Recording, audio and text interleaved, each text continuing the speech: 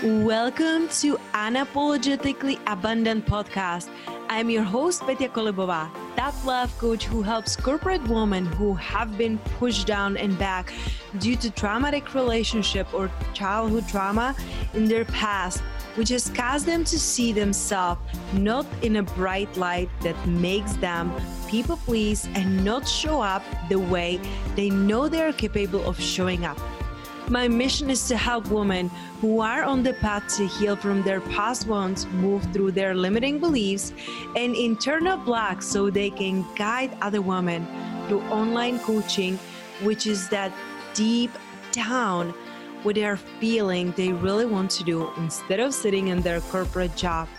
Each week, I will be offering an interview or an idea that will support you to leave behind what isn't serving you anymore and create a life filled with freedom, abundance, and purpose. No more hiding, no more waiting.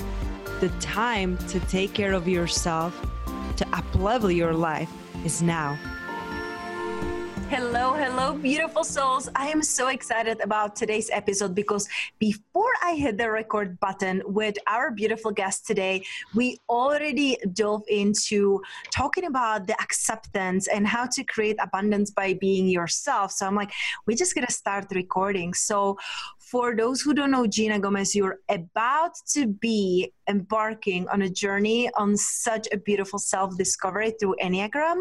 But before I will do that, Gina, I know we also mentioned that right now you're living in Idaho. That might be a little bit chilly and that you used to live in California. So if you're open for a little inner trip, I'll take you to the beach with me right now. How does that sound? Oh, it sounds amazing. Beautiful. So just do me a favor and close your eyes just for a little bit. And now imagine that you're walking on a beautiful sunny beach in Southern California. And it's early morning, so there's almost no one on the beach. It's just you and the slight wind and the palm trees, and everything is blooming, and you can smell the jasmine around you and the blooming spring flowers. And you are feeling so connected with the ocean, with the nature, with the oneness. And as you are walking in this beautiful flow, you sit on the shore, looking at the waves. And you see there's a little girl running around just playing with the shells and playing with the water. And she runs to you and she's like, oh my goodness, you are so beautiful and radiant. Who are you? So imagine this little girl around 5 years old, so curious with her big eyes looking at you. What is the one thing you want her to know? Not what do you do, but who you are as you are staring at this little beautiful face. What would you tell her? Oh my goodness. Well, thank you first of all for transporting me there. I think the first thing that comes to mind is that I am a beautiful living soul and experiencing life on a journey of self-discovery, just wanting to know everything. That's so beautiful. I love that. And I told you, I will take you to the sunny California. Thank you. It's something that I love doing with my guests because I feel that I usually ask them either where they are or what's their favorite place. And come on, Southern California, it's so beautiful. And who wouldn't like to be there, right? Right. Truly feel that moment when we disconnect from all the masks and all the shoots and what we think of who we should be, we really connect with who we could be. And it's so powerful. So thank you so much for being so open and coming there. We just like, we just met and you're telling me to close my eyes. So thank you so much because I truly love that you're really like embracing this as a journey of experiencing life through self-discovery. Because on my journey over the 3 decades, I was always searching outside in the books, in the podcast, in the people, looking at them like, how is that they have it all together? And I'm here like wondering, like, who am I? Yeah. So I wonder, how did you embark on this self-discovery journey? Because I know so many people are still wondering, like, why am I here? And they don't start with the self. Yeah, that's a great question. I think my self-discovery journey happened around 10 years ago. I was going through a really traumatic ending of a relationship. And I started to look into therapy, thinking that there must be something wrong with me because, I feel emotionally needy all the time. And I had these behavioral patterns that I thought were a defect. And so when I sought therapy, the therapist actually introduced me to the Enneagram. And I immediately thought that it was a cult.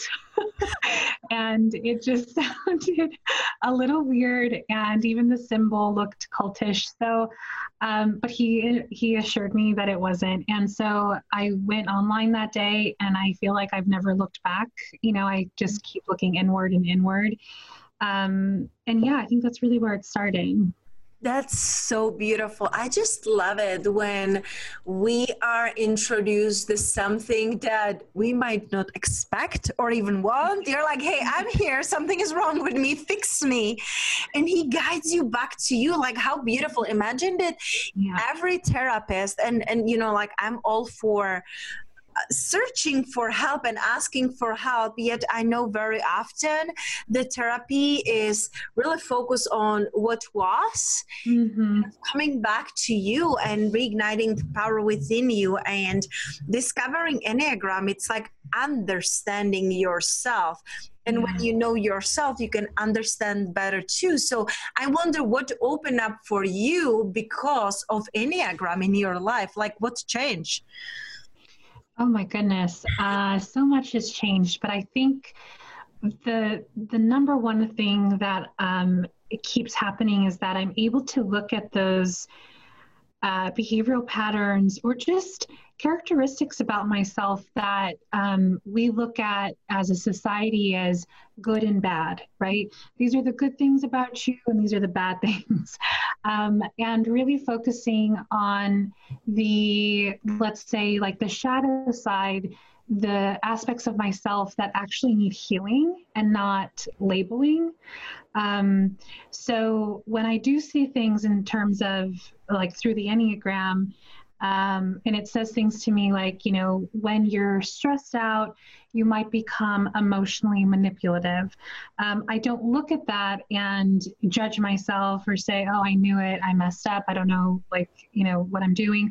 Or also, I think another, the first initial response sometimes people have is like, that's not me, and so I think what's benefited me the most is being able to look at it with full acceptance. And then if I feel that part of me needs healing, then I can kind of dive deeper. That's so beautiful because, like you said, it's the labels of good and bad. Yeah. But who decides what's good and bad? Of course, we don't want to be hurting puppies, and we don't like hurting people. I get that. We can see that. But I don't see like good and bad because it's your perception. It's really coming from within, again, the perception. So diving in it, and I love that we started with it, coming from a place of compassion and love and understanding yourself. This is a part of me too. How can I look at it from a place of love instead of judgment? So how can you replace that?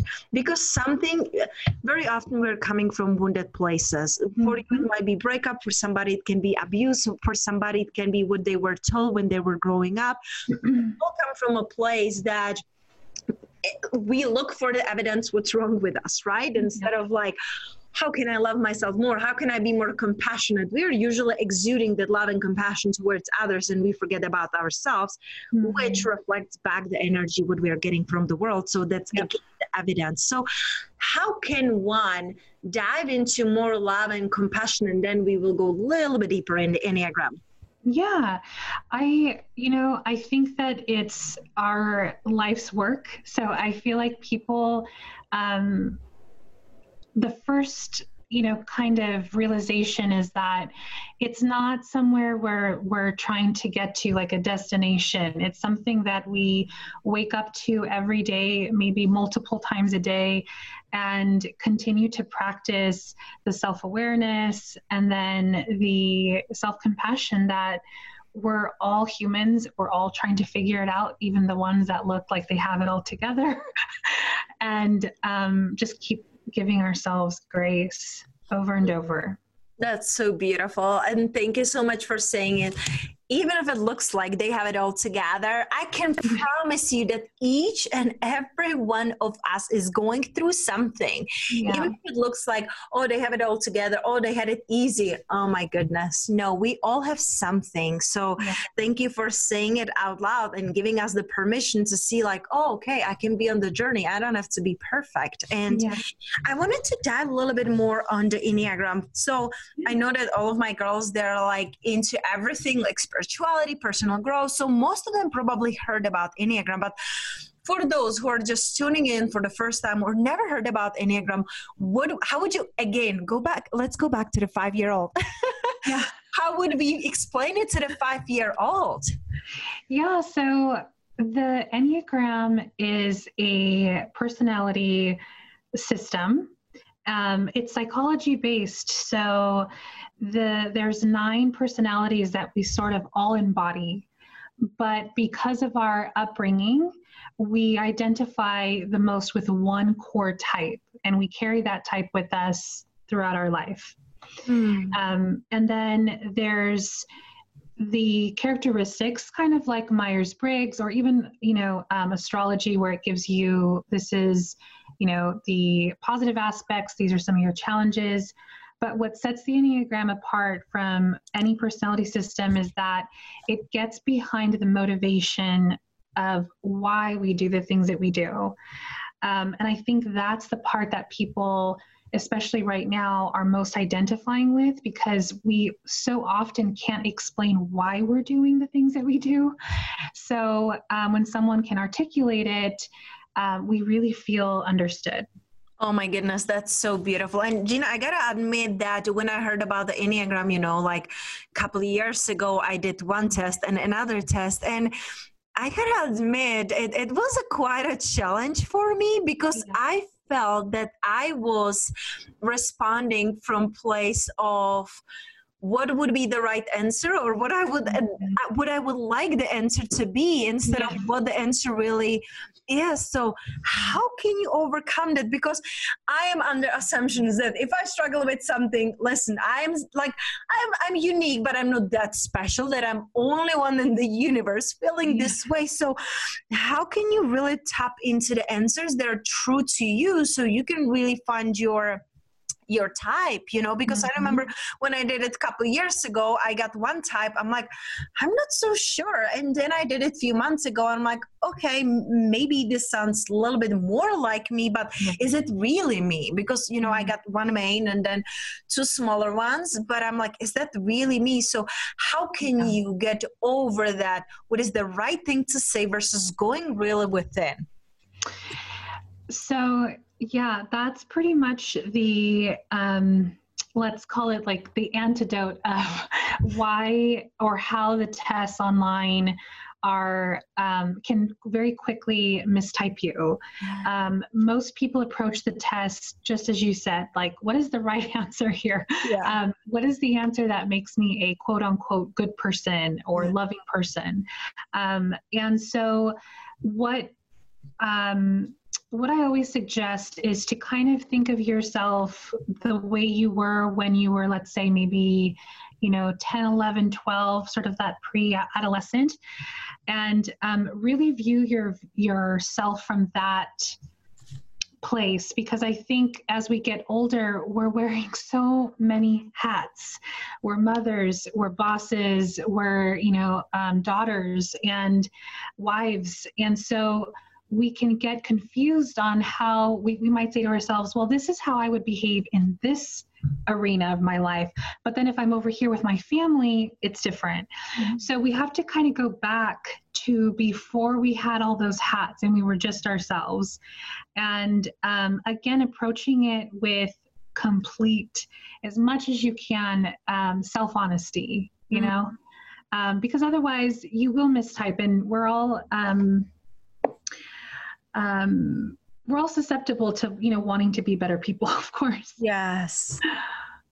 I love that. And I love it, when I do usually inner child work with my mm-hmm. clients to, guide them through the healing and meditations mm-hmm. and hypnosis, I usually go back to before they were 7 years old, because I feel that that's the age when we start to adapting who we think we should be. But I love that you're going to the age 10, 11, and 12 before we start wearing all those masks yet. Yeah. We're more conscious and aware of our surroundings, because when we are 5, 6, 7, we might not be so aware mm-hmm. of the surroundings. So I might have to retake my test. And it's so beautiful. I have a friend, she's an Enneagram expert. I love her. She was a speaker in my annual event last year. Now there are no live events, of course, but last year she was there speaking, and not about the Enneagram, but we had a podcast episode together, and she was like, yeah, I can totally see you as, this and this number, and it makes total sense. I was like, okay, that must be true then, But I took the free test. So what do you think about the free versus the pay test, Gina? Does it really make a difference? You'll find opinions all across the board when it comes to the Enneagram test online. I also recently wrote a book, and there's a small quiz in there. And so this is the caveat that I always tell people, is that you shouldn't let these tests, of course, define you. So what their purpose is, I think, is that it will help you narrow down between 2 or 3 types. Then it's our responsibility to then dive deeper into those, top answers, and to kind of look at where we feel we resonate the most. And if you're still contemplating it, not to feel badly, some people it takes years to kind of understand what their underlying motivations are. So there's also coaches like myself and others online who can help you get closer to your core type. But yeah, I think as far as which tests are better, I always recommend free tests, because it's free. And I would also suggest investing in a book, whether it's mine or another Enneagram book, because that way you always have that resource to look back to. I love that. And that's the thing, let me take the test today and tomorrow to see how am I feeling and what's coming up for me. And there may be some days that we are more connected to ourselves, that you can really shed off the layers. What do you think the answer should be, and really go within? So why do you think it's so life-changing to use Enneagram? Besides just understanding more yourself, how is that Enneagram can really impact your life or business? Yeah, that's a great question. I think you were speaking about earlier about inner child healing. And in terms of how I approach coaching with my clients, it's quite similar. We use the Enneagram to really get to the root of what was happening, how you were born, the characteristics that you were born with, and then nurture versus nature, how your ego had to develop in order to protect that inner child. And when we see it through this lens, we're able to see ourselves with compassion, again, going into our self-discovery with curiosity and not, any kind of shame or guilt, I think is so, so important. So when, you're doing self-discovery work, I feel like the Enneagram is just a great roadmap to yourself. I love that. I love that. And there are just so many modalities. Like, what Mhm. would you say to people that they are in a constant search? You know, like I've been on that journey when I was like, Yeah. let me read this book, let me listen to this Mhm. podcast. Like, how can you create this beautiful dance between let me learn with others, you know, Mhm. about myself and really tapping in within? Like, how do you create that balance? Um, okay. I might have to ask that you repeat the question. Absolutely. So when I was on my journey, and thank you so much for asking the clarification, because sometimes in our head it sounds good and then we say it out loud and they're like, okay, that makes no sense. Okay. So what I'm asking, Gina, that very often I was on a journey when I was outsourcing my worthiness and asking others, what Mhm. should I do? And I was binging on everything, like, you know, like books and podcasts and YouTube and Yeah. motivational videos. And then I started to hire coaches, and I was really looking so much outside of me. So how can people create this beautiful balance? And I call it dance because when I think of balance, I think about flat line, and flat line means death. So I rather see like the aliveness, and I'm thinking about dance, you know, it's just my interpretation of balance. And I just feel like there are like ebbs and flow in life. So the question is, how can we embrace learning from other modalities, as it's Mhm. Enneagram, astrology, you know, Myers test, like all these tests who are helping us who we like are, versus going within, sitting in the meditation and really seeing who we are without the need of outsourcing the answers? Yeah, that's a great question. Um, I think I think it really does depend on the individual. I think that sometimes we need the outside first, right? We need to kind of explore different modalities to see if one feels one resonates more than the other. There's the Enneagram isn't going to be for everyone, astrology isn't going to be for everyone, but also, like you said, combining it with your own self-reflection. So there has to be there has to be practices where you're either journaling or recording yourself, listening to yourself. I think we're conditioned, especially as women, to not hear our intuition anymore, and so there's so much self-doubt where we're then looking to institutions and systems to kind of tell us, okay, is this right, is this how I feel?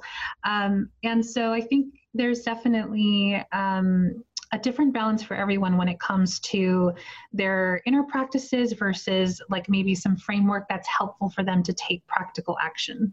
I love that. And I love that you said sometimes we need to start on the outside because we were so conditioned to not trust ourselves. And Mm-hmm. when we go and do different things, then we can go back within because we can ask ourselves, does this feel true to me? Yes. Does this really resonate? So it's like bringing the outside inside and checking with ourselves, because when we look at that, does this feel right? Does this feel good to me? Versus like I'm adopting everybody else's ideas of Yeah. me and then it doesn't feel right again. So I absolutely love that. And as you were talking about, you know, the journaling and the self-reflection, I wonder, do you have any daily rituals that help you to stay, you know, this peaceful and grounded? Because I hope people are looking at you too, because you look so peaceful, you know? Oh. So Well, I've had my coffee. here's to that, girl. My mushroom coffee here with me. Yeah, that's a beautiful question. Um, I think in the last year or so, I have really tried to create promises to myself every day that I know that I can commit to build my self-trust and confidence. And some of those practices have been every morning I wake up and I ask myself 3 questions. How do I want to honor my emotions today? How do I want to take care of my body today? And what am I going to do for fun? And I think these, small questions, they're very powerful because I know at the end of the day, when I look back at them, I have committed to myself, and it just feels so good. I've been doing that for about a year now, and I think it's made the biggest difference.